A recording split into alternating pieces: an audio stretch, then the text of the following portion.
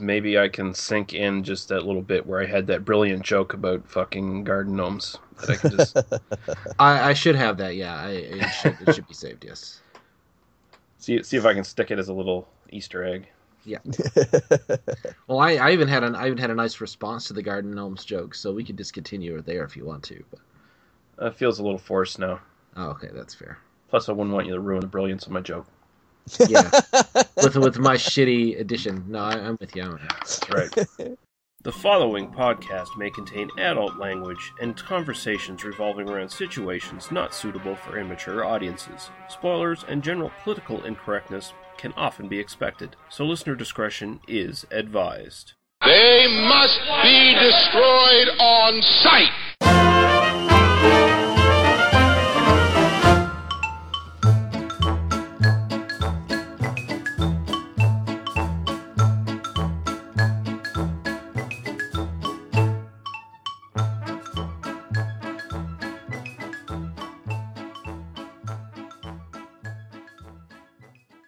Okay, welcome to episode 95 of They Must Be Destroyed on Sight. I'm your host, Lee Russell, joined by my co-host, Daniel Harper. How you doing, sir? I'm on top of the world, man. All right. And we're joined by our special guest host making his return. He is a author, podcaster, musician, all-around Renaissance man, Kit Power. Honestly, I just want to be somebody. Yeah, and we're going to be talking about two films that were suggested by Kit, and we're continuing our crime series here. Before we get into that, I just want to remind everybody that our little sub-podcast that I'm doing now, Blood on the Tracks, which is dedicated to soundtracks and scores, should be up before you hear this episode. I know I announced it on the Facebook group as showing up on Monday, but because I'm a graveyard shift worker, I lose track of time and days and what day is which, and I thought Monday was the last day of this month, but apparently not. So, yeah, look for that. I think we can just move directly on to anything we've watched in the last little while, so I'll throw it over to you, Kit. So I've not a lot of movies, but I've been catching up on a TV show called Line of Duty, which is a British police crime drama series that I'd somehow missed. I'd heard about it, but I'd not got around to watching it. We jumped in, my missus and I, on season 4, and then we found the first 2 seasons on Netflix, so we've been sort of binge watching on that to catch up with it. It's just really, really fun, that's all. It's about internal police anti-corruption unit, so it's policing the police is kind of the thrust of it. It's got Vicky McClure, who's an actress who was in This Is England, which is one of the finest series. It started as a movie and then I did a mini series I think there's 4 in total. Just incredible drama, and Vicky McClure is one of those. I mean, it's a superb ensemble cast. She was a standout actress in that, and she's really good in this as well. Very different character in Line of Duty. It's just really fun. I mean, it's got the usual issue you always have with this kind of drama of it's just the convoluted nature of the plotting and just the kind of the sheer volume of crazy shit that happens to these people is clearly like you'd get one case like that per lifetime in real life. So you have to you have that suspension of disbelief issue. That's the hurdle you've got to get over. But once you do get over that and just strap in, man, it's just fun. And there's a different guest star for each season playing the person they're investigating. So it's like Lenny James in season 1, who's gone on to do a ton of work in The Walking Dead, and he's a superb actor. Adrian Dunbar's the kind of hard-bitten Catholic Irish chief superintendent of the anti-corruption unit. He's wonderful. Oh my God, he's so much fun. He does have echoes of the guy from LA Confidential, a different actor, but he has echoes of that kind of vibe to him somehow. Although he's a good guy. He's unambiguously the good guy in Line of Duty. But yeah, it's just been a blast. That's all. Just really, really good fun. So that's what I've been watching the last couple of weeks or so. Excellent. This is England. That was The Skinheads? Yeah, that's right. Yeah. Yeah. That's what I thought it was. Yeah, right on. I've just been rewatching season 2 of The Office, The American Office, which might be the single greatest season of sitcom history, as far as I'm concerned at this point. Right on. The only thing I'll mention is I have this. I wouldn't want to say guilty pleasure because some of the movies are actually pretty good, but I've just been addicted to watching Liam Neeson play action heroes in the last few years. Yeah. So So I took a chance on Run All Night the other day. Sort of enjoyed it. It's not a great film. Liam Neeson plays a sort of a retired hitman whose son gets in trouble with the local mob he works for.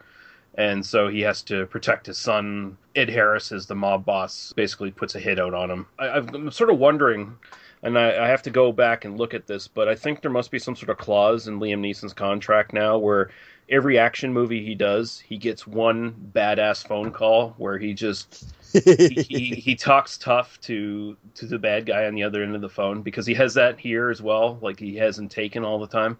So that's kind of enjoyable, but otherwise it's not a great film. It's just kind of a easy, don't care about it kind of watch if you're interested. But yeah, not too bad. Yeah, I've seen that one. My missus is a big Liam Neeson fan, so I see most of them sooner or later. I liked that. I thought it was a fun film. I like the kind of, for me, what I enjoyed was just the kind of, if I remember rightly on that one, the violence is quite kind of, it's, I mean, realistic's too strong a word, but it's quite gritty, isn't it? It's quite kind of, and the gangsters are not glamorous. Nothing about it is glamorous. In fact, it's very, if I remember rightly, it's quite a dirty movie, isn't it? It's quite kind of. Yeah, and I enjoy that kind of vibe in my crime movie. I've got to be honest. I think that can be. And I thought it was quite well played, if I remember. Yeah, there's some good stuff in it. Although they do sort of tend towards giving it a bit of a flashy package. Like some of the camera work is like a little too self-indulgent, I think. And then there's the character of the other hitman that's sent out after Liam Neeson's son, who almost starts becoming like a horror movie villain at one point. He gets his face burned off and he still keeps coming, and right. But other than that, it's fairly enjoyable. So yeah, cool. Liam Neeson makes me I kind of want there to be one of these Star Wars one-off movies where he plays a younger Qui-Gon Jinn and he gets to do the badass phone conversation through the Norelco razor thing that he had in episode 1, I'm going to find you and I'm going to slice you in half with my lightsaber. That'd be so good. I've acquired a certain set of skills, Jedi mind trick skills. I feel like they should be a mashup now. That make me a nightmare to stormtroopers like you. Yeah, I think we're onto something. Yeah. Yeah, although if it was George Lucas who was still running the series, it would have been just like the prequel. So it would have been, I'm going to find you and I'm going to debate you in the Senate. Yes, we're going to find you and I'm going to test you for midichlorians. Yeah, there's going to be a trade agreement. There's going to be a lot of paperwork. You're gonna have to fill these things out in triplicate. Yeah. And look at my racist sidekick. That's it. And there may be some pod racing. But yeah. All right, we'll take a little break, and then when we come back, we're going to be talking about White Heat.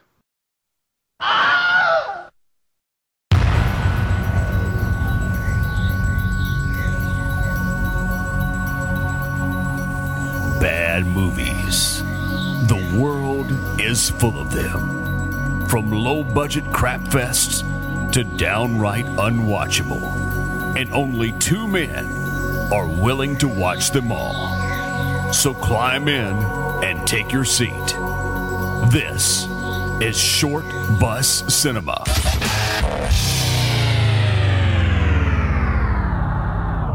Let's do it. Hey everyone, this is Johnny Krug from Kruger Nation. And this is Rick Morgan from the Helming Power Hour. And we have decided to team up and take you where no one has gone before. We're on a quest to find the world's worst movie, and we're doing it on the bus. Driving through cult classics in every genre to find holy grail of bad movies. So if you're looking for something different and more fun than you can stand, then climb on in. Short Bus Cinema is a proud member of Legion Podcasts. That's right, yo! Short Bus Cinema. We love to watch the movies you hate. Hello and welcome to Hello, This is the Doom Show. I'm Richard. And I hate the burning. Shh, who are you? Speak. And I'm Brad. She came in and said, "Buck, buck, buck," and he said, "Buck, buck, buck," and she said, "Buck, buck, buck, buck." That's what I got. One is the Suspiria boner. The other's the Inferno boner. Anyway. Which one is crying?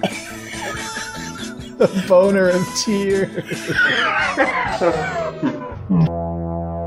Hello, This is the Doomed Show is available on hellodoomedshow.podomatic.com and doomedmoviethon.com. Hello, this is the Doomed Show. Richard, Brad, Jeffrey, Nafa. It's the Doomed Show. Hello, this is the Doomed Show. Slashers, G.I. Low, and horror.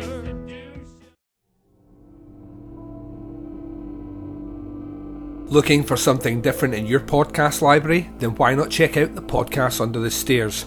I'm the host, Duncan McLeish, and joining me each week will be a special guest as we examine some classic, old-school horror favourites, as well as some modern classics. That's not to say that we don't tackle some of the, let's say, more questionable entries into the horror genre. And if all that wasn't enough, we have a subset of shows called Baz v Horror, where our horror novice, the Baz, tackles horror in all shapes and forms to see who will come out victorious. So what are you waiting for? The show can be found at podcastunderthestairs.wordpress.com and on Stitcher and iTunes. The Podcast Under the Stairs is a proud member of Legion Podcast Network. This is Duncan McLeish from Under the Stairs, signing off.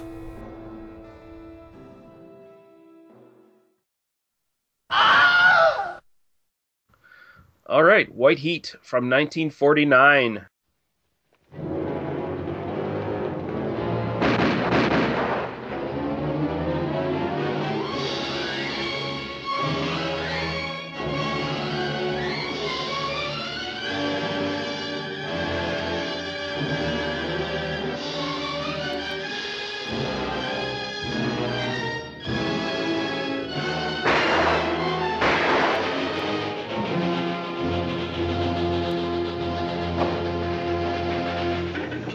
Get away with it, Cody. Cody, huh? You got a good memory for names. Too good. How do you like that, boys? A cop. And I was going to split 50-50 with a cop. Now tell me you're glad to see me. Only say it slowly. All I wanted was for you to come back. That's the truth. I love you, Cody. I love you.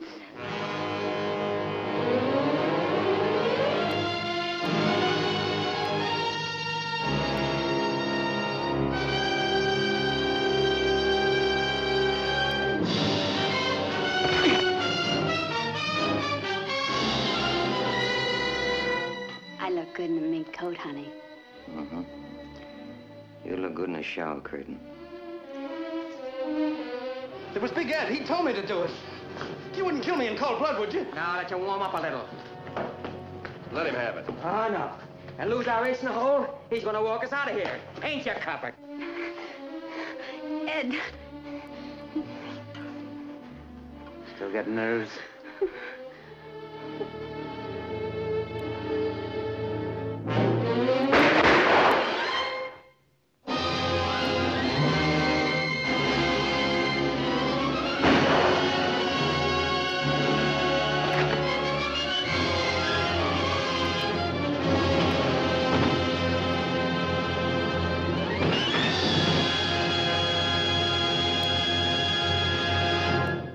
Directed by Raoul Walsh, written by Ivan Goff and Ben Roberts, based on a story suggestion or something like that. It says in IMDb. I don't know how accurate that is.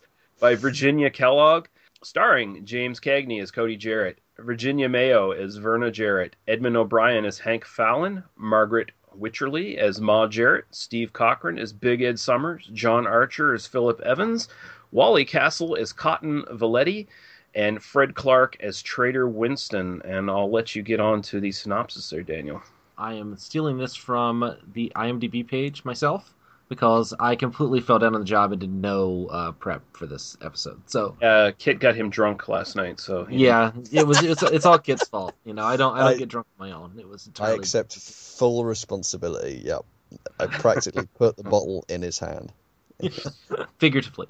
Yeah. So this is written by someone named Tad Dibburn, and it is on the IMDb page. So, Cody Jarrett is the sadistic leader of a ruthless gang of thieves.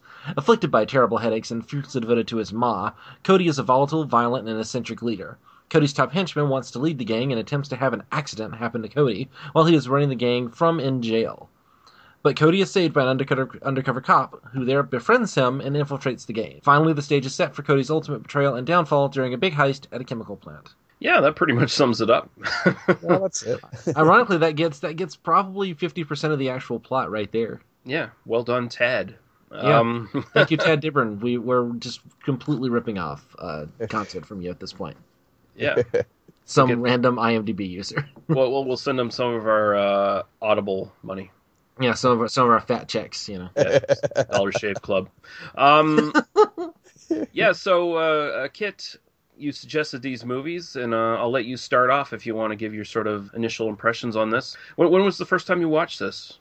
It was several years ago. I mean, just to the point. I mean, I selected White Heat. Daniel came up with the idea of doing Night in the City for the pairing, and that was inspired. And I think we'll talk about that more when we get to Night in the City. But yeah, White Heat. It was several years ago. I bought a Jimmy Cagney box set. It was in I think a January sale, is my memory, in HMV. I came to Jimmy Cagney by way of the '90s TV show Cracker. The main character, and that's played by Robbie Coltrane. He's called Fitz, and he's a massive Jimmy Cagney fan, and he keeps bursting into Jimmy Cagney impressions throughout the show, and it interested me enough. I knew enough about the writer of that show, Jimmy McGovern, to know that it was probably a bit of his love for Cagney coming out in the script. You know, that was why he gave that quality to Fitz. So when I saw this box set, and it was 4 movies for I think £10 or something, I snapped it up. White Heat's one of the movies in the set. It's also got Public Enemy, Angels with Dirty Faces. I can't remember the other one, but yeah. So and I watched White Heat, and I just loved it. I've got a real kind of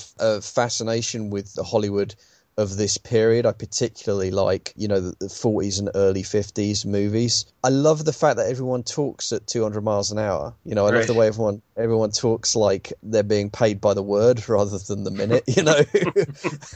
And it's like, so I don't know why, but something about that really appeals to me. Yeah, I think there's so much. For me, White Heat's just a stone classic. It's as simple as that.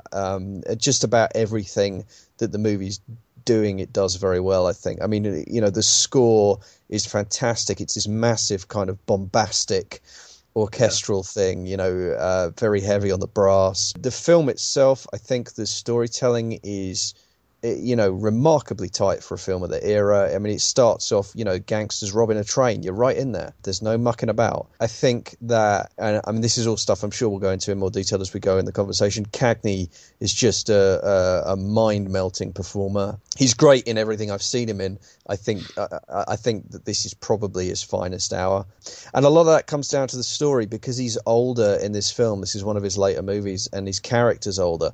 And one of the interesting thematic things that both films have got in common is the lead character is basically a rat in a trap from the very opening. Because the very beginning of White Heat, he pulls off this, you know, this train heist, but the cops are onto him, and he actually doesn't have, although he twists and turns and he tries to make moves, he doesn't have a great deal of agency in terms of the overall story, really. Like, he is on a collision course with his own destiny from the very beginning of this film. And that's actually kind of unusual with other gangster movies that he's done. It doesn't always play out that way. But, like, he's already kind of a gangster, a guy on the edge. He's already kind of at the end of his rope pretty much from the opening scene, and then it really is just a question of how that plays out and watching how he twists, and that gives the whole film a kind of atmosphere, I think, that's really interesting. There's a kind of oppressive atmosphere to the whole film, I think. Even before he gets put in prison, there's a kind of a desperate quality to the movie that gives it an interesting kind of emotional weight when you're watching it. You know, I think it gives it a real kind of intensity as a viewing experience. I love the supporting cast. His wife, girlfriend, whatever, she's kind of a Pulp Fiction cliche, isn't she? She's very much the kind of the backstabbing beautiful dame. She's the Lady Macbeth type. But I love the stuff with his ma. I think that's really fun.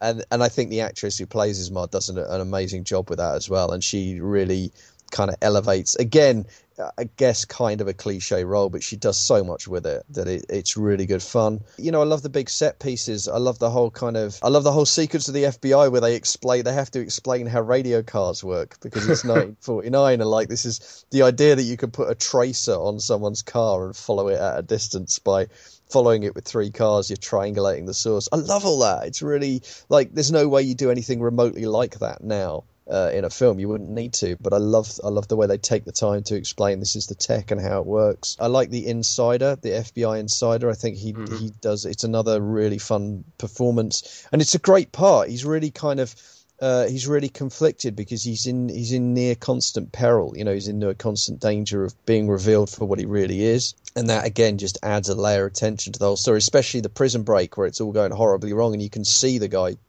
desperately trying to calculate what the hell am I supposed to do now? What do I, you know? And I love that. I love the way the plot twists and turns on him. I love the ending. I mean, it's a great way for the story to play out. I think it's, you know, a literally explosive ending. You kind of can't argue with that. So yeah, that's it really. I just think it's a great piece of work. I think it's a great example of the genre, and I think Cagney's a wonderful performer, and he's given it everything he's got in this, and it's a great pleasure to watch. All right, over to you, Daniel. I agree with pretty much all that. This is the first time I've seen it, actually. It's always been on that list of like, oh, one day I'll go and watch White Heat. Right. I actually torrented this a year ago as part of the, like, oh, I'm going to watch White Heat as part of just the movies I was watching in the background the last time we did a noir series, and then I never sat down and watched it, which just goes to show you what a fool I am. Yeah, this is probably the first time I've ever seen a Cagney performance full on. I don't think I've ever seen him in anything else except for, you know, clips here and there. He's mesmerizing. He's phenomenal. We could talk about some of the way the film handles the mental illness aspects of it, which are very 1949. So let's just leave it at that. But it kind of works his screenwriter's conceit that, you know, that he's just sort of a tortured, psychopathic kind of guy. And this idea of him being very, very much a mama's boy, very childish, but then very violent and sociopathic with the other people in his life. That's something that we sort of see over and over again in kind of later gangster films and later crime films, which is interesting. I'm not sure this is like the first time you ever saw that, but it's certainly an early example of it, and a really, really phenomenal example of it. I do want to just highlight something that the Kit was talking about in the police technology bits, which are both incredibly dated, in that we would never expect that to be done today. You just go, oh, we put a tracer on the car. But I really like the idea that you get to see a little bit of just how the cops do what they do. I love the ABC card. We're going to use the ABC method today, boys. You know, and so you get like, oh, so they can follow her without her necessarily cottoning on to the idea that she's being followed. Although she figures it out anyway because, you know, apparently they're just not that good at it because they're following from a distance of like 18 feet or something. You know, yeah, really clever guys. You know, yeah, we just put a handkerchief. We're gonna mark the car with a handkerchief on the buffer. Then so it's pretty sweet. I always love films from this era that do some of that like police procedural kind of stuff, just because it's just such a different time and place, you know. And I love later on when they've got the radio car thing and the oscillators going, and they're you get the two guys are like drawing the triangulations on the giant board, and it's like, how many people are employed right now just trying to catch this one guy? Right. Yeah. Like how many resources are we going to throw into catching this guy? Well, I assume they have to replace their big wall map after they solve this case too. So I wonder how many big wall maps they go through. There's like a screen printer that's just like printing. Because that can't be cheap in 1949. Oh, so. No, not at all. I mean, you know, I mean, they've literally got a room full of radio operators going like, all right, it's this, you know, these two intersections. Okay, we're there. It's like, dude, can't you just like figure out where they're going? Don't you have a guy on the inside who can maybe give you some of this information? No, we got to do the high tech thing. Apparently, Cagney sort of insisted that be included just to like, you know, crime doesn't pay, kids. It seems like there's a little bit of that going on with why those sequences are in the film. But it's a really fun watch, and definitely one I'll be revisiting at some point. Yeah, like you, this was the first time I've ever seen a full-fledged Cagney performance, and kicking myself for having not done it before now, but just loved it. I love that he's not the caricature that you would think he is when you just know the lines, you just know like people doing impressions of him and stuff like that if you've never seen one of his performances. But man, he's so goddamn good. And the funny thing is, like Kit mentioned, everybody's talking that fast in this film. Like, it's not just him hamming up or eating the scenery. Everyone's talking like that. Everyone's talking like fucking Joe Pesci on a Coke bender. And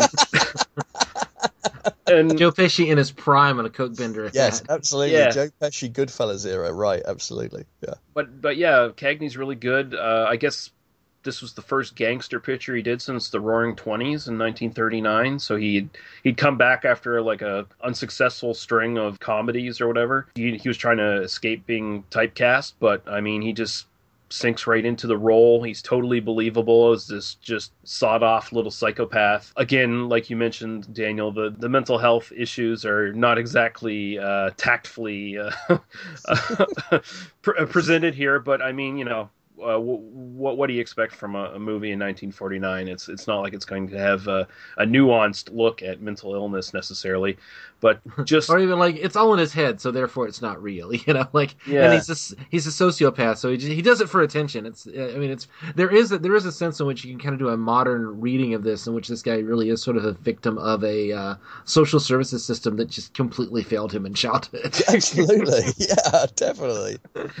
I do like that this was sort of inspired by Ma Barker and her boys. Like you have that criminal mother, criminal son relationship thing here, where Cagney's mother in this is definitely not innocent. She's a hardened criminal herself. Yep. She knows how to escape the police, you know, if she sees them coming, and she tries to assert her authority on the entire gang while Cagney's in prison. I really enjoyed that, and the actress who does that, Margaret Wycherley, really, really great performance. And honestly, even Virginia Mayo's performance here is really good too, even though her part is a little bit more cliched. But yeah, I really liked her in the film. I think we maybe damn her a little bit with faint praise. I mean, she's very good. It's just sort of the issue was absolutely the issue was nothing to do with the performance. That's who I agree with.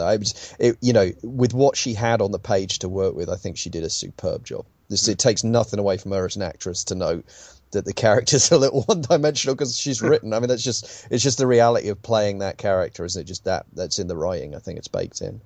Yeah. Well, do you think she actually cares for the Big Ed guy, or do you think that? I mean, do you think she cares about anybody in the film, or is she just going with the toughest?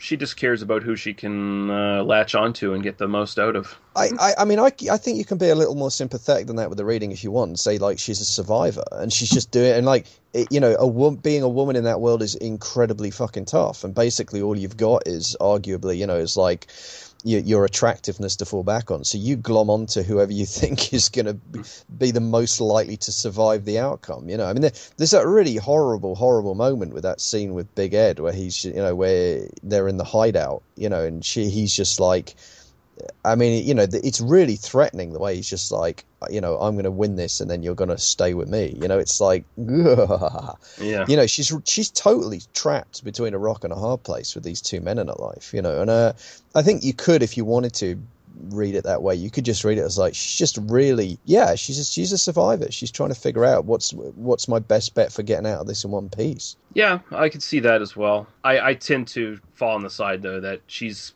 pretty much a femme fatale who's maybe just not quite as smart as most femme fatales you see in movies, where she maybe doesn't quite have as much willpower to basically just control men and send them in different directions like you see in a lot of these films with different characters. I do like that this is able to balance basically a gangster film, a prison film, and a police procedural all in one picture. I really enjoy that. Train heist. Yeah, I was saying, and a heist movie. Yeah, absolutely. Two heist movies because we get a train heist at the beginning and then we get the chemical factory heist towards the end. So that was one thing I was going to mention, that it does rotate through genres quite admirably. Yeah. It really is constructed as a series of set pieces, and each set piece is kind of its own little movie. Yeah. And this was the least claustrophobic prison I've ever seen in my life, by the way. I don't know if you guys noticed this, but I just found the scenes in the prison, especially like in the mess hall and in the yard, are they're very roomy and expansive. Even like the little phone booth where you can meet up and talk to someone. Even those rooms look bigger than what you usually see in prison films. You sort of get your noir kind of angles and harsh lighting in the prison, but it's big and expansive, and you can see, like, there's this one shot that goes right down the entire prison block and then goes right to, like, some big windows or whatever up shining down through into the prison, and it looked really, really good. Yeah, the film looks gorgeous. Not just, I mean, you're right about the prison sequences, and I particularly loved the yard, or not the yard, the work area, the shop. Yeah. I really loved the way that looked. That was great. Throughout the entire film, I mean, you know, there's a real sense of scope here. I mean, it's clearly not an expensive film, but they really knew kind of where to spend the money to make it look like it probably cost more than it did. I know this is considered something of a cheapie, and it was shot in like 6 weeks or something, which even in 1949 is not a huge production.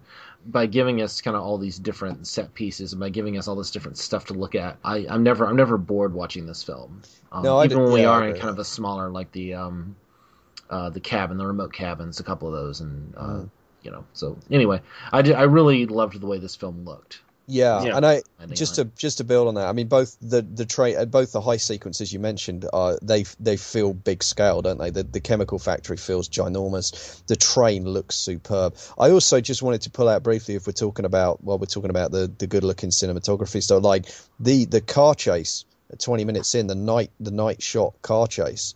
Or there's some lovely, like, cinematography in that, you know, just some beautiful shots of these cars bombing through the night, you know, just I think that looked amazing, some of that. Yeah. Oh yeah, I wanted to mention the special effects in this are pretty good too. Like, this was before they had squibs, so all that bullet flying around are actually low velocity bullets being shot at the actors by marksmen. So can anyone believe they made movies that way? That's just so amazing. Something tells me the Screen Actors Guild would not allow that these days. Probably not. Yeah, it would be. Imagine, oh man, imagine if they were. Yeah, the risk assessment. Jesus. Imagine if they were still doing that, and you know, The Crow came along, and ooh. Yeah. Too soon? Too late? I don't know. Yeah, I don't know. I don't know how many people below the age of 30 even would get that reference at this point. Yeah. We're a bunch of old guys. It's fine. Yeah. We did just carbon date ourselves with that particular with the Crow reference. Oh yeah, I completely know exactly what you're talking about, Lee. Yeah. That event happened 25 fucking years ago. Yeah, and that's our like go-to. Somebody died on a set. You know? That's our pop culture reference, kids. up to the microsecond pop culture reference here. They must be destroyed. Hey, if they're going to know at least one 90s film, it's got to be the most 90s film ever made in the 90s. Oh, my God, yeah. Speaking of, my wife has been watching Tank Girl lately, which is... That's pretty... We have to cover at some point, but anyway. Oh, geez, I remember that film. It's pretty good. I'd never seen... I was like, wow, this is actually quite interesting. There's definitely a lot of stuff going on here. I remember Ice-T as a dog character of some sort or something.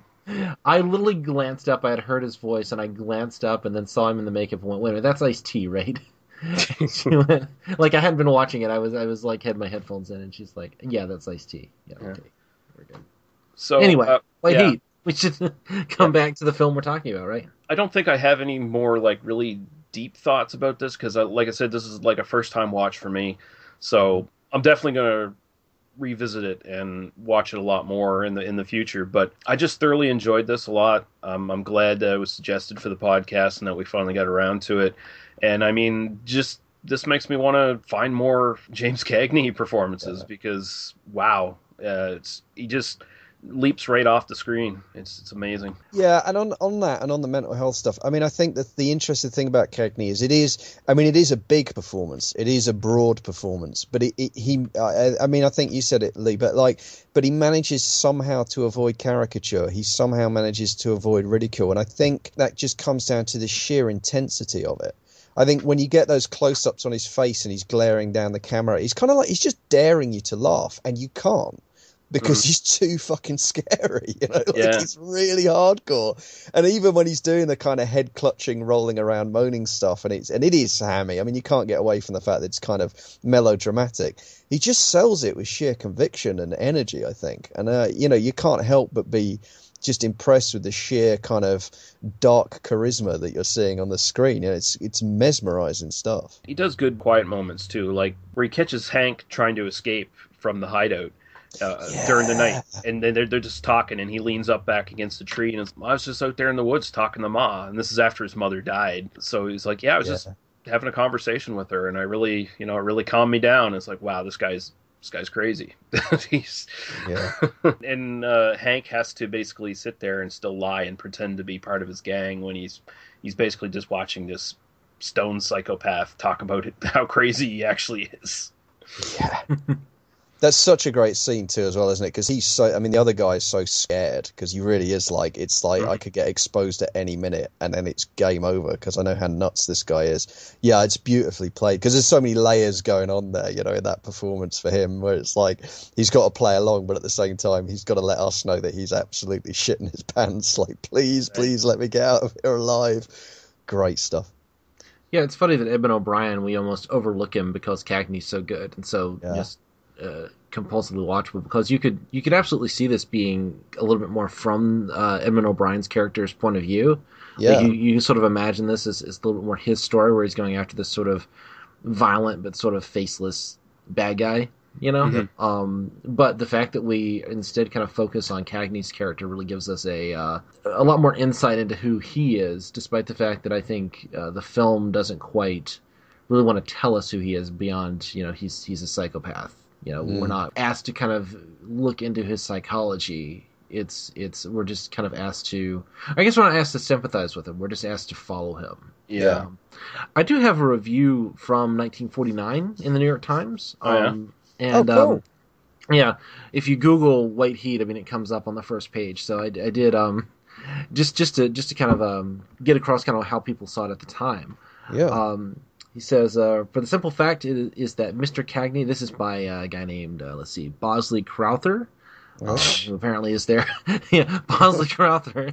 Of course that's his name. Is there a more 1949 I'm a film Times critic for the New York Times name possible?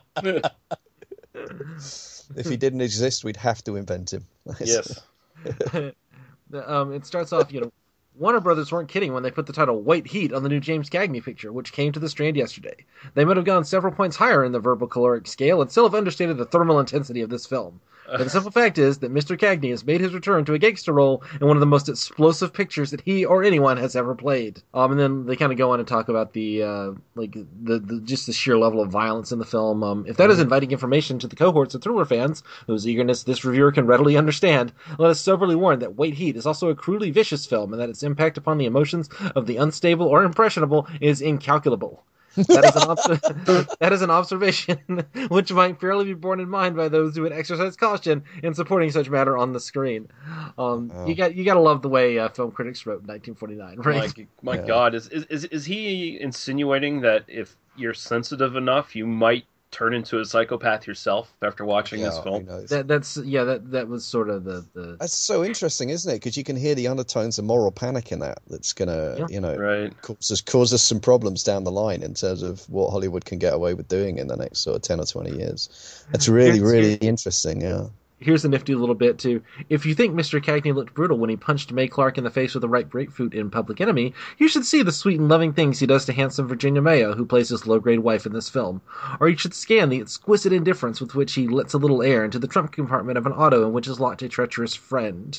That's such a great moment there, isn't it? It's coming. It's signposted a mile off, and it doesn't stop it being like a real sort of, whoa! Yeah. Really fun. Really fun. I just wanted to, I sense we're kind of coming to the end of what we want to say, which is fine. There was something else I just wanted to mention briefly, which is there are some really, really very neat bits of storytelling / plotting in this that I just wanted to highlight. There's a lovely bit where, the guy gets scolded by the steam Right. In the initial getaway, and then they leave him behind, and there's this lovely moment where he leaves him a pack of cigarettes, and it seems like there's just a genuinely kind of sweet gesture. And then you get this moment later on where you get this sucker punch where you find out, oh, the guy just died, and that happens off camera, very kind of offhand delivery of that, and it's quite upsetting because you've had this kind of connection with him by that point. But then also the cigarette pack comes back to haunt you because there's fingerprints on the cellophane of the cigarette package, which they lift to find, and like that's just cool. I just love that they took something that appeared to me in the moment of watching it when he gives him the cigarettes just to be like a gesture of humanity. From one person to another. But it pulls that double duty of helping identify the gang and move the police investigation forward. That's just good storytelling. That's just good, solid. Well, I was expecting that to be the like Cagney's going to find out that it happened, and then he's going to confront the guy, and that's I thought that was where the film was going, and it doesn't go there at all. It's just a moment that it's just left behind by the film. And that's the thing. I was kind of wondering as I was watching this, like, what were genre expectations from audiences back then? Because I mean, that's stuff we think about, but. Yeah. You got to think at this point, noir is still sort of a big genre. I mean, it's just every week there's another like kind of B grade noir picture kind of happening, and so I think the fact that it does kind of revolve through genres is part of its staying power, part of what made it interesting at the time, and certainly the level of brutality. I mean, the level of the way he just beats up on his wife is really. I mean, that would be shocking today. Yeah, absolutely. It compares to what happened to Christina Hendricks in Drive. For instance, it's a really brutal little moment. Not that I'm like saying, oh yeah, I think we should beat up more women in pictures, but I mean, it's used properly here. I think, particularly for the time period. Yeah. Another piece of plotting I really appreciated. Sorry, just to go. I really love that he has a plan. Like he's going to confess to this one crime as a way of getting out, beating the rap for the other crime. Which I think is a really fascinating little thing, which leads us into sort of the middle third of the film, into the whole sequence. But also, the cops kind of know what's going down. They kind of figure out, oh, he's doing this. Like, he's not really fooling them. He just thinks he's fooling them. And so there is this sort of sense in which he's clever, but he thinks he's more clever than he is, which is pretty realistic for how these guys actually operate. They always think they're one step ahead of the cops, when in reality they're usually like a step behind. Yeah, and again, that feeds into the thing about like him being a rat in a trap from the get-go. Like you're right, he never actually really gets the drop on the police, and arguably maybe the breakout is the only time that happens. But even then, he doesn't really get the drop on them. He just does something they weren't expecting, so they have to adjust. But he's got an undercover copper with him the whole time. Like he's never, you know what I mean? Like he's never out from under. And I agree with you. I mean, that was one of the other plot points I was going to pick up on, because I love that too. And it's the kind of idea where you think, geez, why hasn't that been done more often? That's brilliant. It's such a great idea, that he's set himself, he's got in his back pocket this crime he can confess to that will get him out of the homicide. He's literally going to get away with murder, right? By copping to a lesser crime. That's such a great idea. That's really, really cool. And as you say, the kind of fun part of that being that, but they know exactly what's going on the whole time. He's not fooling anyone. And the idea of this undercover cop who's, like, I've been in prison for 12 of the last 20 years because that's much. And I really wish we get a little bit more of like that guy's psychology, just how he's a fun character, isn't he? Yeah, absolutely. He is a fun. And the wife, I like blondes, and then they find the photo, they take it out, and then at first you think he's caught because he doesn't recognize the photo, and then no.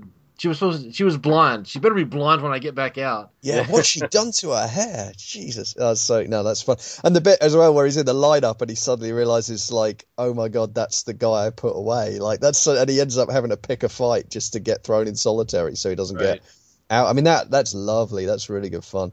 I also like in the prison sequences, I just wanted to talk about, like, I really loved the idea that they've got a deaf guy who they use for an intel because he can lip read. Again, just that's a really elegant idea, but it becomes really important in the story, and I thought that was superb.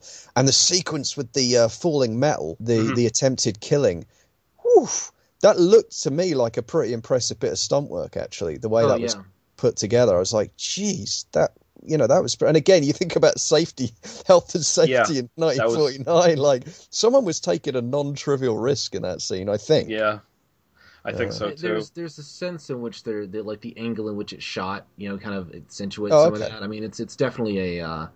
It's not quite as dangerous as it looks, but it's still it's an impressive stunt regardless. Yes. And I mean, if they did angle shoot it, then that's an impressive piece of filmmaking because it's convincing, isn't it? I mean, it's a really convincing moment. Yeah.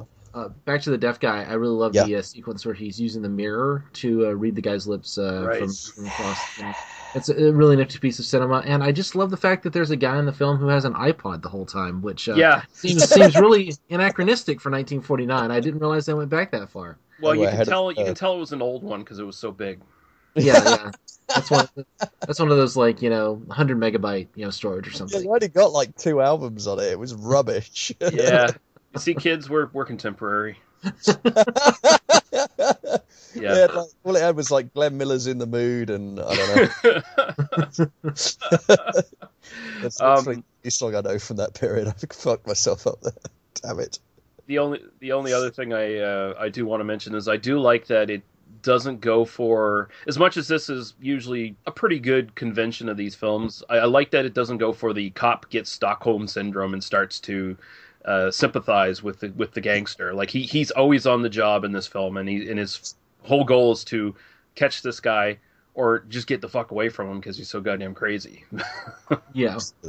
I think if there's one kind of, just the political criticism is that, and we kind of come back to this, it's just built into the genre. It's way too kind to the police. Yeah. In terms of the cops are always heroes. They're always they're always one step ahead of the bad guys. And despite the fact, we've literally got this guy who kills 4 people just for no reason. Like, oh, you're good at remembering names, huh? Dead. That's the whole reason he kills 2 of those guys is, oh, my name, you spoke my name, so I have to, kill you. We're essentially given this literally comically bad guy who we're just rooting against the whole time. And so it really doesn't matter, we sort of buy that the cops are going to do whatever they need to do to get him, despite the fact that, as I kind of mentioned, they put a ton of resources into tracking this guy, They've got this guy who's got to be his cellmate for months just to try to get information out of him, which is this sort of fascinating thing. And it would, a more modern telling, I think we would expect to have a little bit more of get a little bit more of the kind of psychological depth with these guys in terms of. Daniel, I don't know if you noticed this, but back in the 40s, they had a lot more time and resources to put towards 1 or 2 criminals at a time, because as you can see in the film, there was no black people, so there was no extra crime.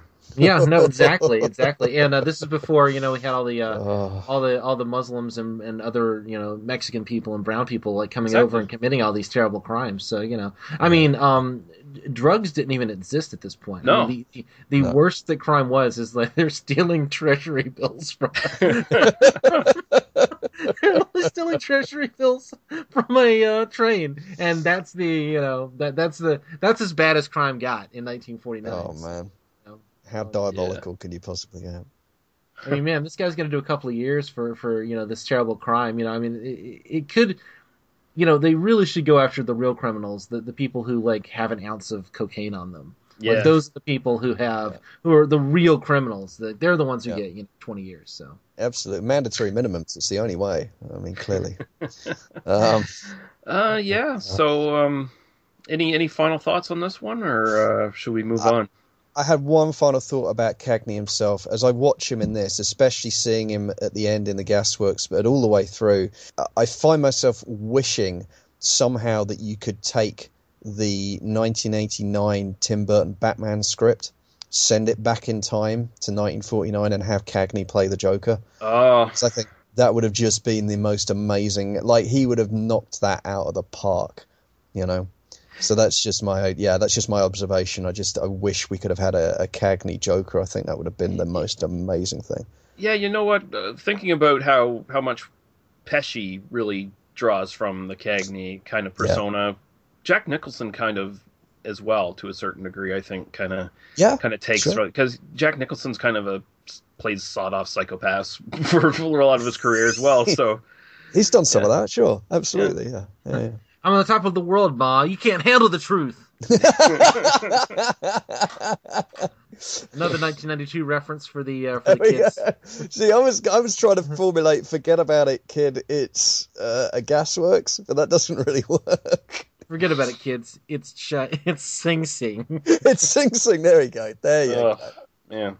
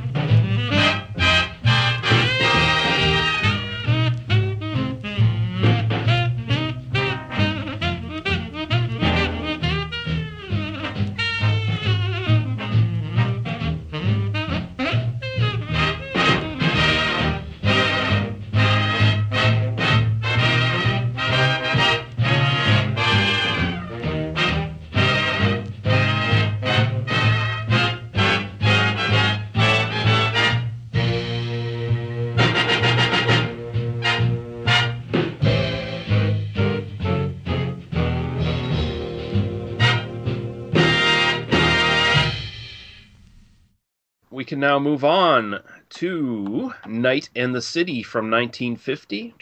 The next 120 seconds bring you more action and excitement than most people experience in a lifetime. Rushing at fever pitch out of the Night in the City comes the best-selling novel that intrigued millions, Gerald Kirsch's startling story of London after dark, Night and the City.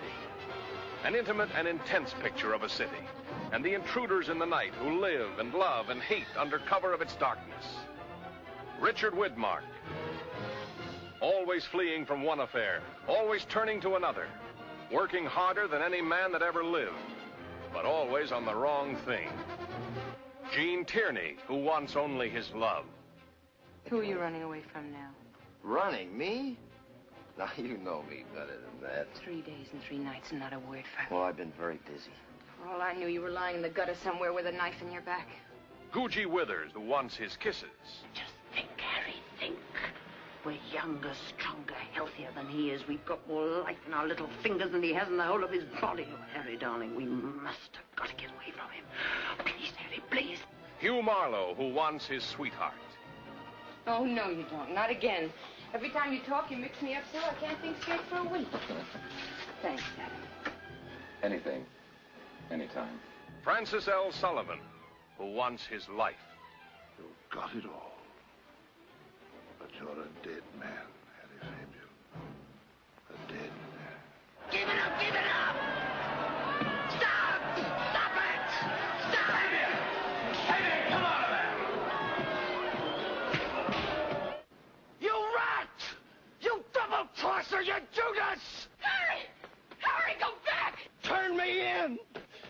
my throat for 1,000 quid! Go back, Harry! I'll get help!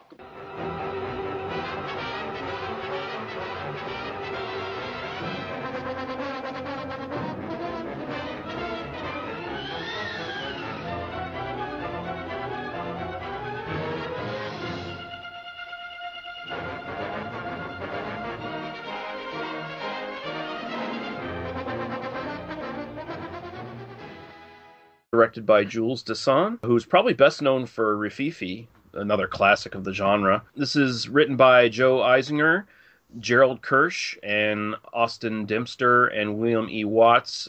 Gerald Kirsch did the novel for this that it's based on. And this is starring Richard Widmark as Harry Fabian, Gene Tierney as Mary Bristol, Googie Withers as Helen Noseross, Hugh Marlowe as Adam Dunn, Francis L. Sullivan as Philip Noseross, Herbert Lom as Christo, Stanislaus Sabisco as Gregorius, Mike Mazurki as the Strangler, Charles Farrell as Mickey Beer, Ada Reeve as Molly the Flower Lady, and Ken Richmond as Nicholas of Athens. And I'll let you get to the synopsis there, Daniel. This one I am actually stealing from David Sterrett, writing over at TCM. It's a really nice little review, and there's a little section here that makes a nice synopsis, so I'm just stealing it. Richard Widmark plays Harry Fabian, an American hustler living in London, where he regularly hits up his girlfriend, Mary Bristol, for cash to pay off loan sharks and invest in unpromising schemes.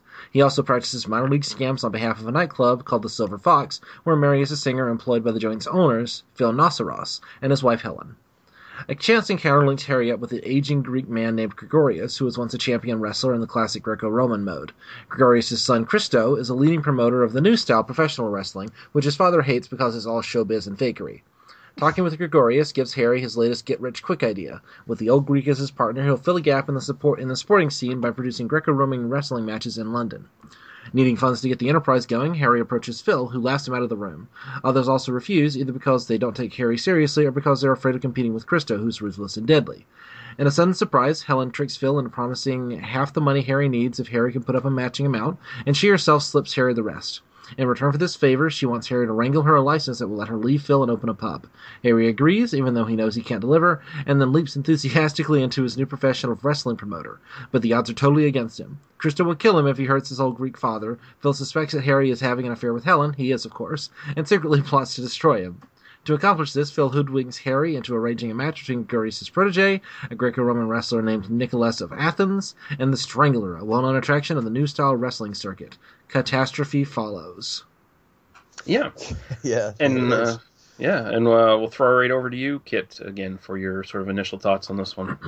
Sure. So this one was, I watched it just within the last sort of 2 or 3 weeks for this cast. I'd never seen it before. Daniel recommended it as the pairing with White Heat, and I'm really glad he did, because I don't think I'd have heard of this movie otherwise, and it was a real joy. Again, I think, as I mentioned earlier, I think that the thematic quality that is shared by both movies is that there's two actually. One is that the protagonist in both movies is kind of an anti-hero. I mean, Cagney more so than Harry Fabian. Harry Fabian as a character is more kind of flawed than he's not psychopathic, but he has a bundle of flaws that make him, he wouldn't be a terribly pleasant person to know, and he would be a very difficult person if you happen to care about him to have in your life, because he has a incredibly self-destructive streak. There's that similarity. But the other similarity is, again, he's a rat in a trap from the very beginning. I think he's literally running from the very beginning, if I remember rightly. Like he's constantly in motion to try and escape this avalanche of crap that's coming towards him. He's constantly trying to, again, exactly as Cagney, he's trying to outrun his own fate, but it's strapped to his ankle. He's dragging it with him. There is no escape from the life he's built for himself, for the consequences of his actions. He's kind of from the very beginning. He's he's in that kind of a situation. He's being pursued. He's bouncing from get rich quick scheme to get rich quick scheme. There's a desperation to it, which I really enjoyed. I love the supporting cast. I don't really think there's a bad performance in this one. The actors are so good, and it's quite a sizable ensemble cast considering the overall scale of the film. But they're lovely. I mean, is it his wife or his girlfriend? I couldn't quite place that. Girlfriend. I mean, that's a beautiful, beautiful performance. Again, it's a kind of cliche character, the girl with a heart of gold who's hooked up with the charming loser. I mean, that's a cliche that exists in. I'm sure we can all probably think of people for whom that's something that happens in real life, right? It's not. Yeah. It's a cliche, but it's also a lived reality for a lot of women. I thought it was a really beautiful, nuanced performance. I particularly enjoyed the subtle fact of her relationship with her neighbour, with that guy who clearly absolutely adores her and who she keeps leaning on for help, but it's this unrequited kind of... And I love that nothing happens with that too. I love the fact that doesn't come back to bite anybody in the life. It's just an aspect of her life. It's just a facet of that existence. There was something very poignant about that I really enjoyed. And I enjoyed partly because it wasn't overplayed, I didn't think. I loved his boss. Was it? I can't remember the guy's name now. Either the Philip? Yeah. Nosa Ross, yeah. Nosa Ross. Yeah, he was, what a wonderful, I mean, I actually found myself thinking of Hitchcock quite a lot just because of the size of him, and that kind of, but what a lovely performance that was. How delightfully sleazy and kind of, I loved how he was kind of almost camp, but still intimidating at the same time. I thought that was really, really great. And his relationship with his wife, I mean, again, that's a kind of cliche character, but it was a lovely, lovely performance. Just the story. I mean, I think the old man wrestler. I mean, again, he was out. That was an outstanding performance. The guy playing the wrestler, I thought he did an exceptional job. But there was something really lovely there about the collision of old school and new school. The collision of modernity with an ancient and noble tradition. And we all know how that's going to play out. I mean, there's no question because it's that kind of a story, But it was still very, very well played, I thought. And I liked his son as well. I liked that dead-eyed gangster. He was very, the way he was intimidating, not by being explosive, but by being deadly, icy calm the whole time. Right. That was really effective, I thought. And it's brilliantly made. The score is really good. There's some lovely camera work. There was a camera angle as he was charging up the stairs to break into his girlfriend's house and steal her money. It was, just little touches like that throughout. And some camera work from within the cars, if I remember rightly, was impressively done as well. I really enjoyed it. I'm glad, Daniel, for the recommendation. So thank you for that, because I wouldn't have seen it otherwise. But yeah, real pleasure. Yeah. Daniel, over to you. I saw this last year, again, as part of the sort of watching a bunch of noir films while we were watching noir films. I mentioned it, I think it's sort of in a what we've been watching segment like a year ago. I knew we had to cover it at some point because I thought you, Lee, would really enjoy it. And when Kit's like, oh yeah, let's do White Heat and then something else, I went, Night in the City, that's what we need to do. That's going to be great. Just do two noir films from, just a couple of years apart or a year or two apart. I love this. I love Widmark in this. Last year I saw him in No Way Out and in Kiss of Death and this, and I think this is actually the best of the three performances. He's phenomenal here. I love how much of a loser he is. He's this very kind of classic noir figure because we're kind of used to seeing our protagonist of films being even if they're just kind of piece of shit, at least kind of be dynamic and powerful. And this guy, I mean, he's just a slug. And the film makes no bones about the fact that he's a slug, that he's ripping off everybody in his life for pitiful sums of money. That he's not a guy without talent. He's not a guy without some positive qualities. I mean, he's that clever scheme that he has in order to get the what's his name, the wrestlers to fight, the Strangler to fight. To fight Gregorius, I think is a really, really clever central piece of it shows what this guy's actually capable of. But for the most part, he's just trying to grift a little bit of money on these tiny little schemes that aren't going to go anywhere. I mean, he's literally trying to sell toothpaste at the beginning. He's this complete.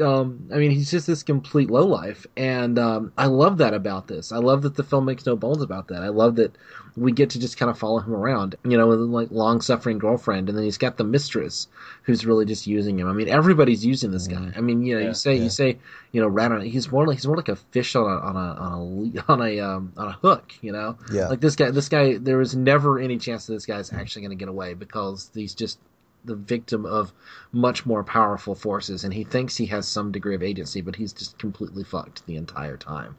And I love that element of it. He's just he's doomed from the beginning, and he doesn't realize it. And to the degree that he realizes that he's kind of out of his depths, he thinks he's managing to make that one big score, but at the same time he's just completely fucked. Yeah, I love that element of it. I love following him around, and it ends on such this like depressing note.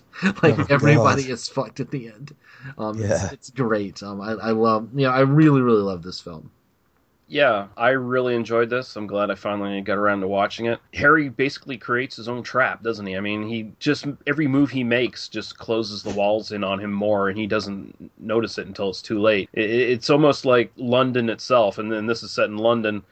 It's got that bombed out landscape. You sort of alternate between these sort of labyrinth kind of streets and these tight little nooks and crannies, and then it opens up into this bombed out wasteland almost, and he just can't get away from it. During the end of the film, when he's actually physically being chased, he has to escape the city, and the only thing he knows is the city. He knows every turn in the street in that city, but as soon as he moves out into the open is when he gets caught and killed. So there's absolutely no escape and no comfort anywhere, even the place he knows best. I really enjoyed the wrestling angle on this. It's very true to how wrestling was back then. Stanislaus Zbyszko was an actual professional wrestler, and he did come out of that era where it was making the transition from being legit to being more fixed and predetermined. He was one of these wrestlers who was still around when it really became big in the U.S.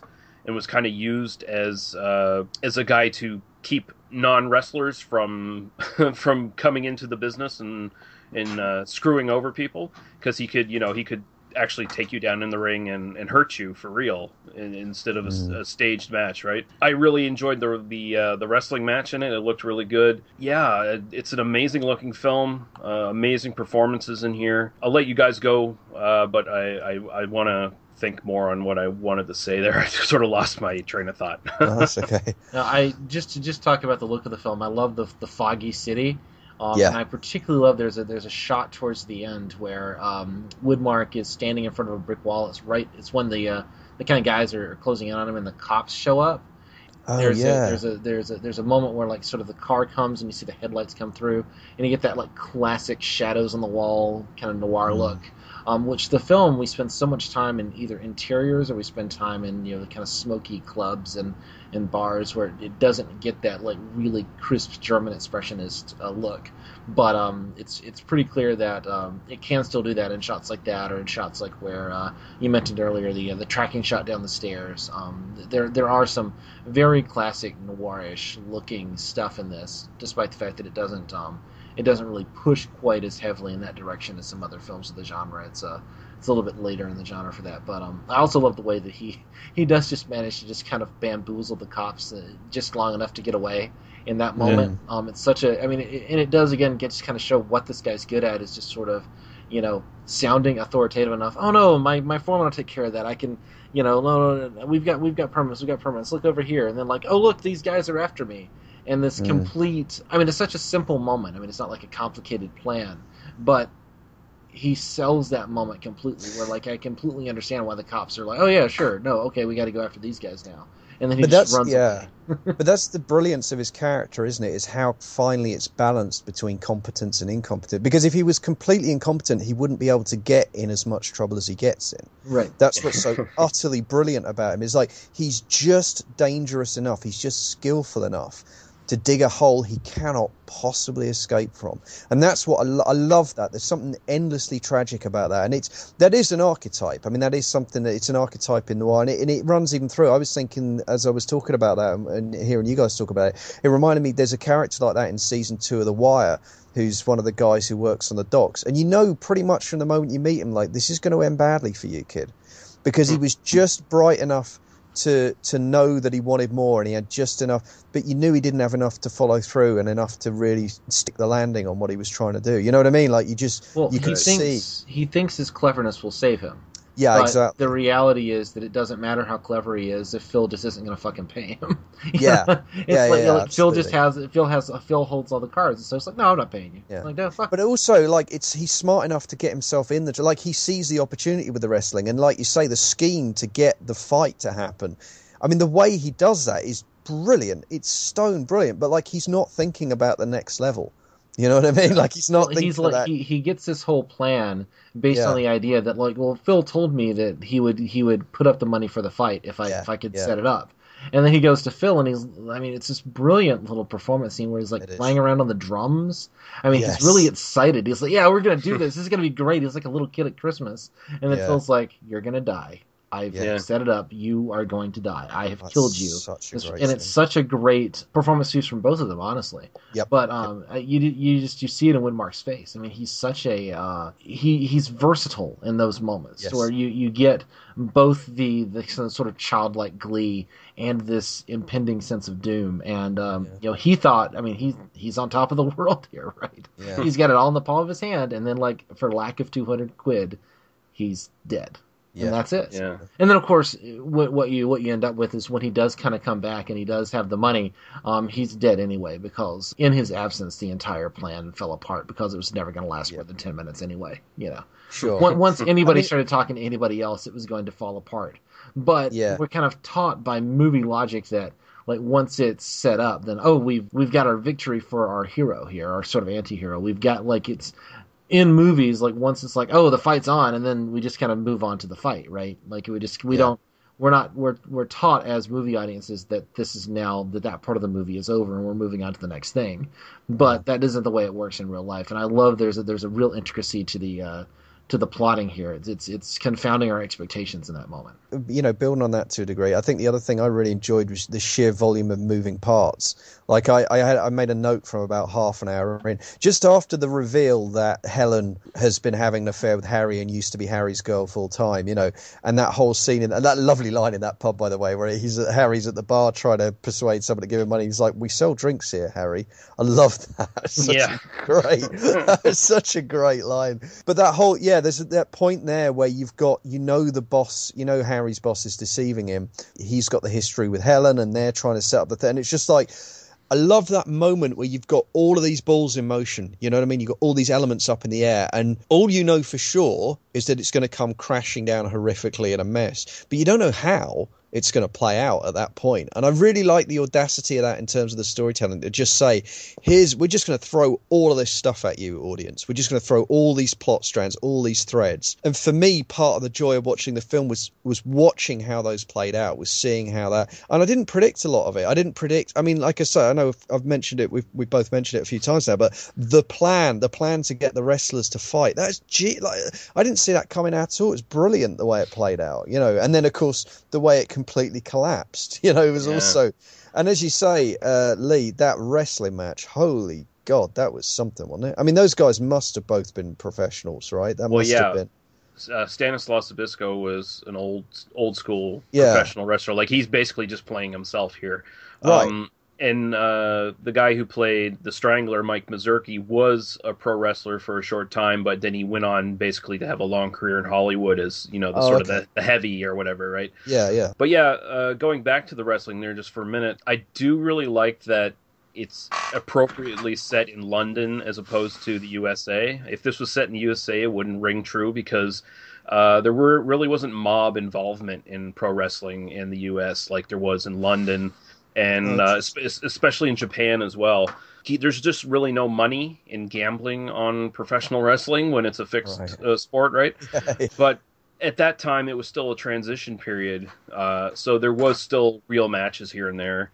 There were still legit bouts, so you could gamble on it. It became much more of a fixed sport much sooner in the U.S. than it did in other countries. So it is appropriate that they set it in London, and it does feel authentic that there would be mob involvement in a London-based one. I mean, this movie was remade in 1992 and set in New York. And they had to switch it to boxing at that point for the sport. That was the centerpiece of it all. Yeah, that makes sense. Kit, you mentioned, and I agree that I like the complexity of this. I like the number of moving parts, how the plots are all kind of intersecting. That's always a fun thing with these kind of crime films when everybody's kind of at each other's throats and they've all got schemes, and it's one of those things that you just kind of get in this kind of crime fiction. If there's one criticism, I think that the two women in the film look a little bit too much alike. That's true. Not that I want to talk about either one of them as being bad. I mean, Gene Tierney and Googie Withers are both really good in the film, but they look enough alike that certainly on kind of a first watch through, it's not always clear, who you're supposed to be like kind of looking at any particular time. It's kind of obvious once you kind of think about it, but it would be nice if there was a little bit more of a visual differentiation between these two characters, because they do look similar enough that it's easy to kind of lose track of the plot just because of that. Speaking to Harry Fabian's sort of character in the film, like how his sort of reputation, it's interesting that he goes basically to like the big kind of underworld figures that he knows. Well, not big underworld figures. He goes to the lower level ones looking for money while he's trying to raise that 200 pounds. And none of them want to touch this guy. Like they're just like, no, just stay away. Just stay away from me, because they all know he's trouble. They all know he's going to get himself killed at some point, and they don't want to be part of any scheme he's in, because they'll get killed as well. Well, I think as well, just more fundamentally, he's a bad investment, right? I mean, they've all. My impression of that was they've all either been burned by him in the past, or they've heard stories of other people who've been burned enough.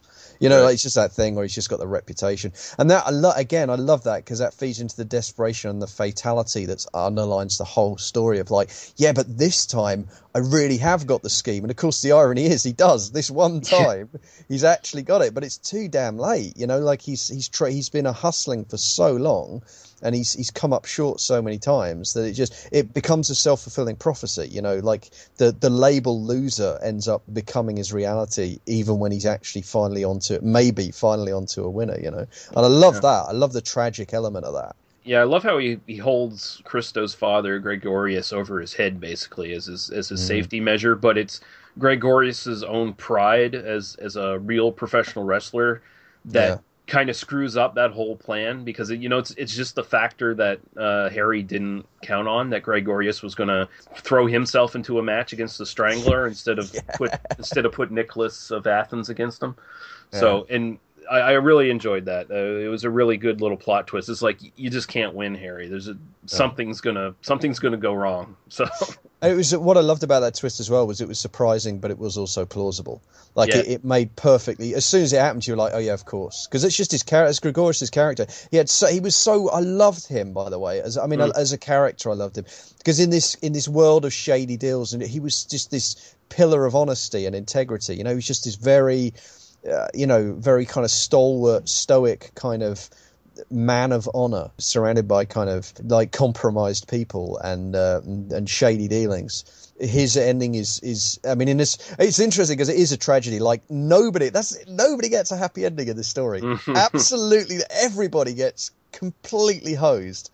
The only person who gets a happy ending is the old woman who ended up inheriting the bit. Like, she's literally the only person left smiling at the end of this. Like, it's a shit show for everyone else. But it's particularly, I think, that guy's ending is particularly tragic, because he's such an honourable figure. And it is almost like part of that part of the story almost seems to be saying, like, it's no longer a time for honourable men. Like, you can't, if you are like Gregorius, then the history is just going to roll you over, because that's how it works. Like, and that was really poignant, I thought. And it was very well played by everyone involved. That helped. But it really, there's a poignancy just on a story level to that, I thought. Well, Gregorius' downfall is ultimately trusting this guy who's fundamentally untrustworthy. Yeah, absolutely. His own honourable. Yeah, exactly. Absolutely. Yeah.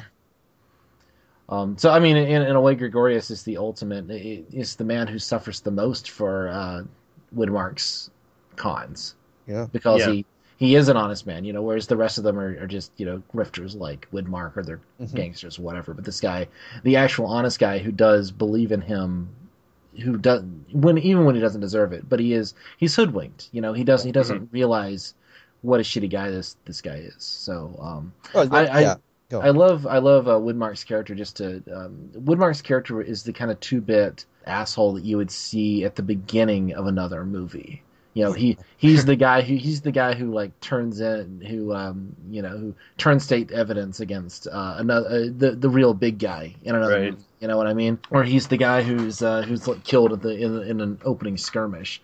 And the idea that we're just going to kind of follow this guy around for an entire film. I mean, it's very like this era of noir just sort of does that. Yeah. And I love that element of it. I love the fact that we are kind of taking some of these characters who are like lower level characters who would be just kind of the small fry in other movies, and kind of getting their perspective a little bit more. Yeah, it's funny you say that. Just building on the back of that, because the film I kept thinking of in that context was The Sting, and how The Sting represents like hyper competent con artists, right? I mean, those guys are like the best of the best, and and Harry Fabian he's like the guy who they hit in the first 10 minutes of The Sting. He's like the guy whose only purpose in the movie is to show you how cool the protagonists are by how they hoodwink him. Like that is who he is. Yeah, absolutely. And there is a genius to deciding. No, let's follow that guy around. Let's see what that guy's life is like. You know? We're so used to these films just being like, he was the best of the best, right? Both versions of the Driver Driver and Drive that we did a couple weeks ago. It's they're the best driver on the planet. And it's like, no, let's follow around the loser. Let's follow around the second-rate guy. Which I guess bring me the head of Alfredo Garcia. Now, both of these films kind of have that. Yeah. White Heat, we kind of get that Cagney is very good at what he does, but he's still getting caught, the whole time. Yeah. But no, I particularly love that element of Night in the City where we are, there is a genre awareness, I think, to both of these films that I think makes them feel remarkably modern, even though they're obviously, 70 years old at this point, or close to 70 years old. I think the pacing in both movies is a big part of that as well. I think they're paced in a very modern way. They don't feel slow, either of them. No. And the nearest you get is as I said, they're kind of anachronistic. Here's how tracer cars work in the 40s. That's really the only moment in either movie where you feel like it's dragging. Otherwise, like the plot is moving. Every scene is driving the story forward, is introducing a new element or complicating things or adding a twist. There isn't a wasted moment in either film, and that's really impressive. It's really impressive storytelling. Well, even the tracer car stuff isn't like wasted time, just because even from modern standards, we now kind of think of it the other way, to where we get, so how are they following these guys? Like if it wasn't spelled out, Right. Yeah. If you just kind of saw it in the background. The sort of police procedural stuff, I'm never going to complain too much as long as it doesn't like overwhelm the film.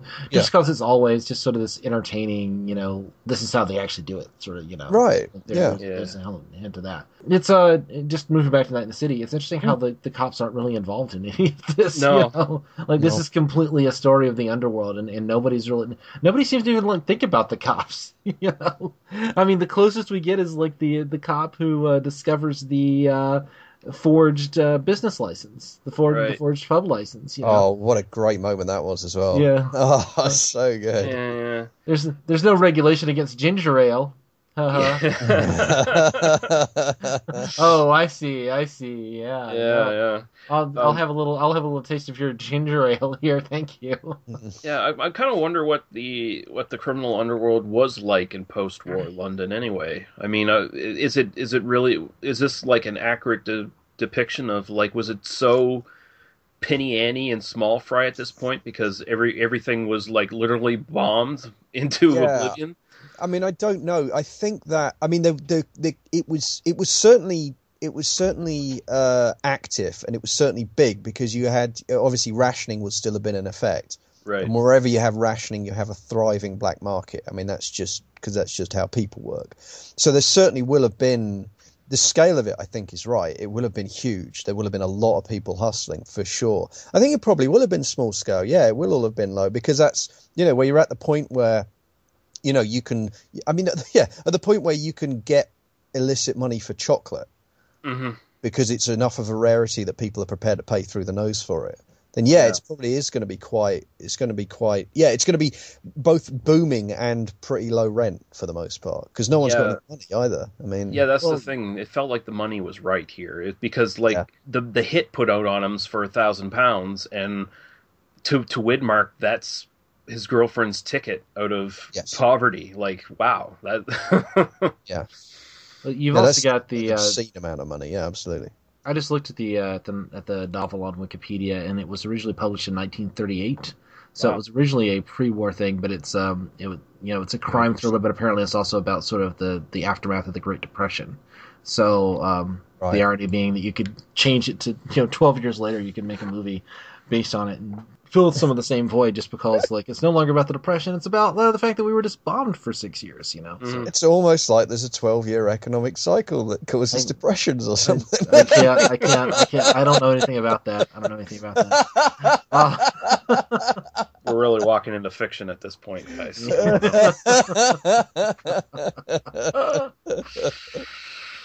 But that's a whole other 5-hour podcast that we don't have time for right now. We don't have to talk about right now. Forever again.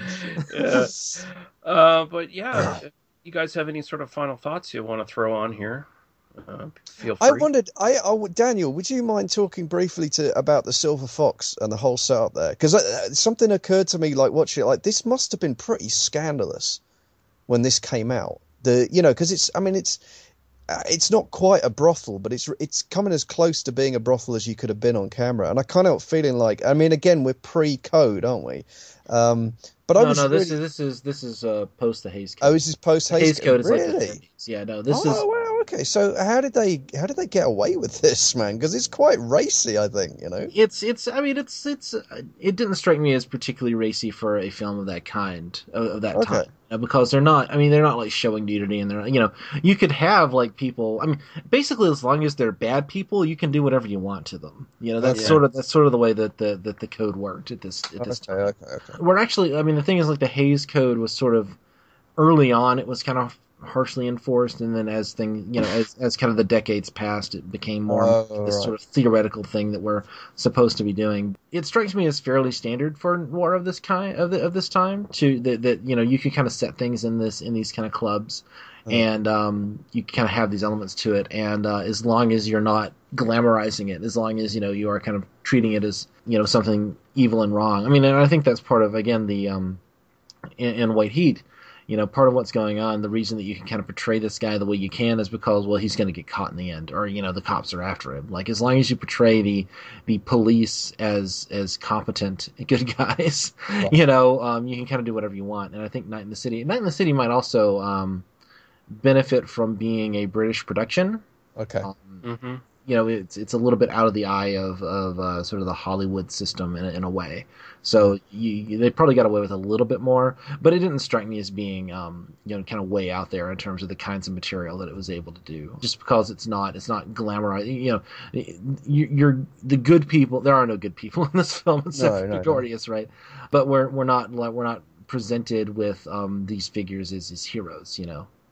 Yeah, I guess I was also just kind of impressed at the kind of, and I guess what you said explains why that is, but just the kind of, as a depiction of sex workers of some kind, whatever, whether it's prostitution or dancing, but it's still, it's that kind of industry. It felt like a more honest portrayal of that than I've seen in like the vast majority of modern Hollywood depictions of that kind of thing. You know what I mean? Like you think about like fucking Pretty Woman or Showgirls or whatever, and it's just like, this feels much more close to like, I bet it was something like that. You know what I mean? Well, there's a gritty social realism here, and I think that's part of the key to the entire film. Yeah. Is that it feels like it's sort of set in real places, and it's not sort of the glitzy version.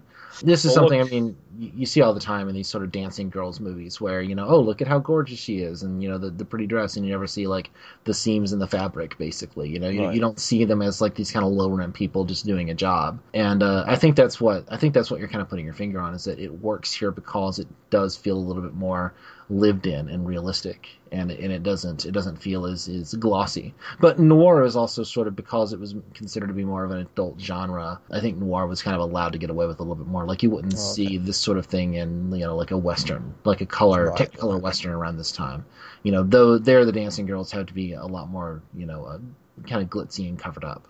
Sure. Yeah, I think both these films, it's interesting comparison and contrast, really. They do, one film each does one end of the scale of noir, and they do it really well. With White Heat, you've got the more over-the-top, bombastic, thrilling kind of version with the big ending that literally ends in a massive fireball. And here in Night in the City, you have this sordid, dirty, downtrodden ending where Richard Widmark's character, he doesn't have that big bombastic death. He just he's just killed quickly with a stranglehold and dumped into the river like a piece of trash. Yeah, and I think that I think the other, for me, the impressive thing about Night in the City is how it manages to take, like, I mean, structurally, it's almost a classic Greek tragedy it's almost a classical tragedy in the structure, including the no happy endings. Everybody dies or ends up in the shit. I mean, that is, that's how that Greek tragedy works. And to transplant that into that seedy kind of setting with these very sort of second or third rate, low tier gangster types and hustlers, it's just really inspired. Just such inspired storytelling, and it plays out so well. Right. Yeah, I agree. I love this. It was great. I think both of these movies are going to go on my best of list for this year. Yeah, cool. No, the just to compare the films one more time, one of the interesting things is that White Heat is much more. I mean, it's much more sort of acclaimed in the sense of I think people have heard of it more. Yep. And Night in the City has been a little bit forgotten, but I think that the real key is that White Heat kind of gives us the happy ending, as it were. It's sort of a feel good crime picture because we kind of get the big bombastic ending. The good guys win at the end, or the people that were presented as the good guys. Sure. I really like this alternative reading in which he's really misunderstood. The more I think about that, the more I'm like, yeah, this is a way more interesting film if you just view it as like they've just entrapped this guy with mental illness. Yeah. Well, I mean, you wouldn't have to push the undercover cop very far before he ends up manipulating the whole thing. I mean, it's not in the film, but you could make a version of the story where the undercover cop is actually completely entrapping him and actually ends up egging him on and leading him into, you know what I mean? Like that would be amazing. Yeah, no, I could definitely see a remake of White Heat. Hey, Hollywood, give us a few $1 million. We'll get it done. Just keep Nicolas Cage away from it because because he would. Because as much as I love him, he would try to do it really big, and he would ruin the film. No, I don't ever want to hear Nick Cage yelling "Top of the World" more. That's an instant weenie shrinker, I'm afraid. Unless you get Werner Herzog to direct, and then all bets are off. Werner Herzog directs Nicolas Cage in a mental illness themed remake of White Heat. Nice. I'm down for this. Yeah. But but I think you're right, Danny, about the difference between the films, because if the people who wrote Night in the City had written White Heat, the copper would have died too. There's no question. Like he'd have gotten murdered. White Heat makes it like almost. At one point the Cagney thinks he shot him. Yeah. Because of the smoke that's kind of going on in that moment, like, oh yeah, I got you, copper, and then he gets away. Like explicitly, the cop gets away because they have to be the heroes in that. Yeah. Which is sort of an interesting dynamic. Yeah. Well, and I do like the fact that it is the undercover copper who's also the marksman who takes the final shot. I mean, that's actually quite, because there's something quite bleak about that. Like I know he doesn't like him, but you've been living next to this guy. You've been up close and personal with him for a long time now. You've been in prison with him. You've helped him escape. You've been in his gang. And now you're just, you're putting a bullet in him. You're ending him. And that's dark. They play it like several times. Yeah, he does. That's true. Yeah, he puts several bullets in him. Apparently low velocity bullets just, Yeah.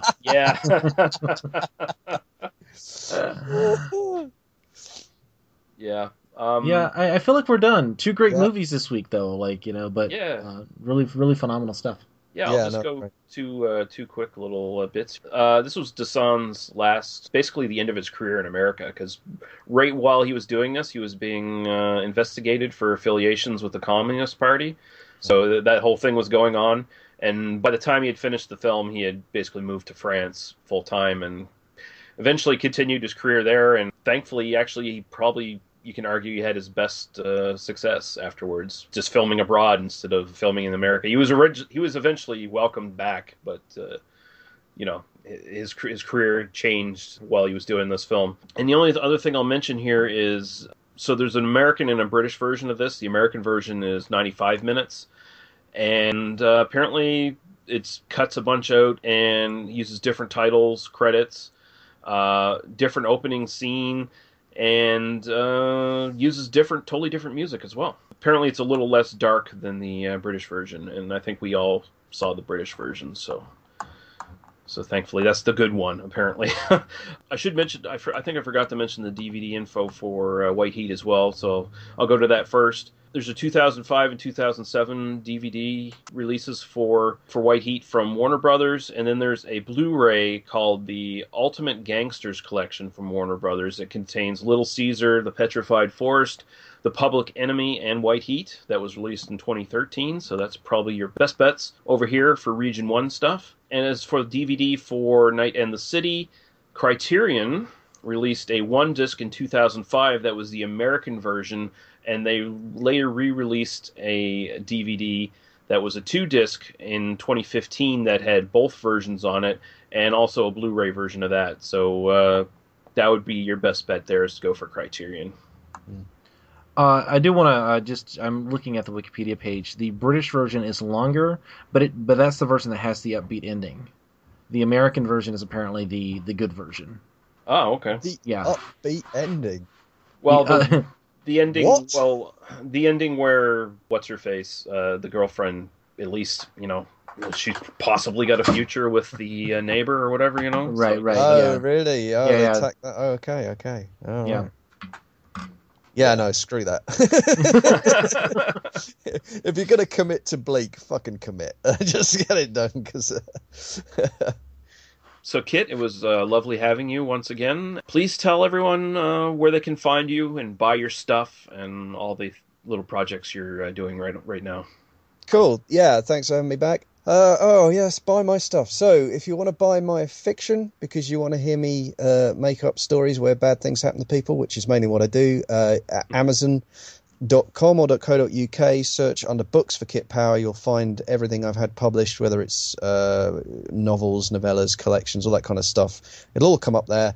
If you want the ebooks, all of my stuff's Kindle exclusive. You can get it if you're a Kindle Unlimited subscriber. You can read all my stuff for free, and I will still get paid. So please do that.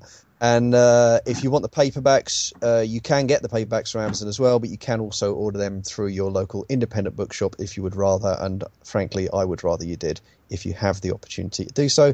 I podcast Watching RoboCop with Kit Power, where I sit and watch the greatest movie ever made and record the conversation with a friend. Both Lee and Daniel have been prior guests on that show. I'm sure we'll be returning guests at some point as well, as we find other movies to watch. I have a Patreon which funds both that project and my non-fiction monthly column. So head on over to Patreon.com/Kit Power if you would like early access to lots of my work in exchange for just $1 a month. Give that a look. Thank you very much. Yeah, excellent. Daniel, where can people find you? You can find me on Twitter at Daniel E. Harper. All my stuff goes up there, so that's probably the easiest thing to do. I'll mention I do a podcast with Kit and a couple of the people that you've heard on this podcast before called Wrong with Authority. We have an upcoming episode, which is nearly 5 hours long, covering The Wolf of Wall Street and The Big Short. So if you want to learn everything there is to know about the credit derivatives market, please go listen to that episode when it comes out, which I think it should be coming out pretty soon. So, very soon, yeah. Okay. Yeah, right on. And, of course, you can find us at tmbdos.podbean.com. There you can find our links to iTunes, YouTube, and Facebook. Please join the Facebook group. It's the single best way to get in contact with us and find out what's coming up on the show. And next episode, whenever that is going to be The Police Serve the Citizens and The Heroin Busters. So we're going to go back to some more policiotesque, some nice European crime films again. So looking forward to that, definitely. Once again, thank you, Kit, for joining in. It's always fun to have you. Yeah, cool. No, thanks for having me back on the show. It was a real pleasure. And again, Daniel, thanks particularly for the Night in the City recommendation, because that's a real joy, and I'm glad to have the DVD on my shelf. Yeah, no, and ditto, thank you for finally getting me to watch White Heat. So. Yeah, and thank you all for listening, and we will be back when we are back. Goodbye. Bye.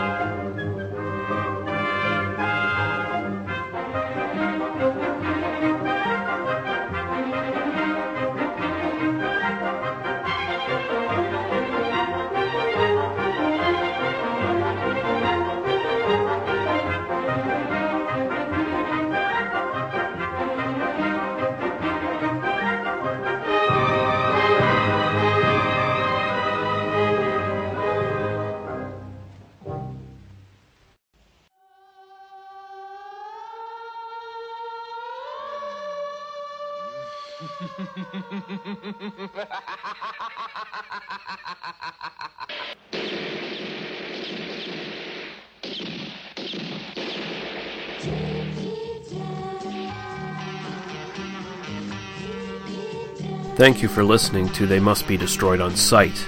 For past episodes and links to our iTunes, YouTube, and Facebook group, please visit us at tmbdos.podbean.com. There you can also find links to other podcasts and websites of similar interest. If you subscribe to us on iTunes, please consider giving us a 5-star rating and a review.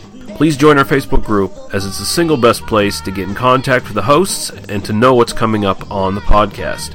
Thank you. Drive through.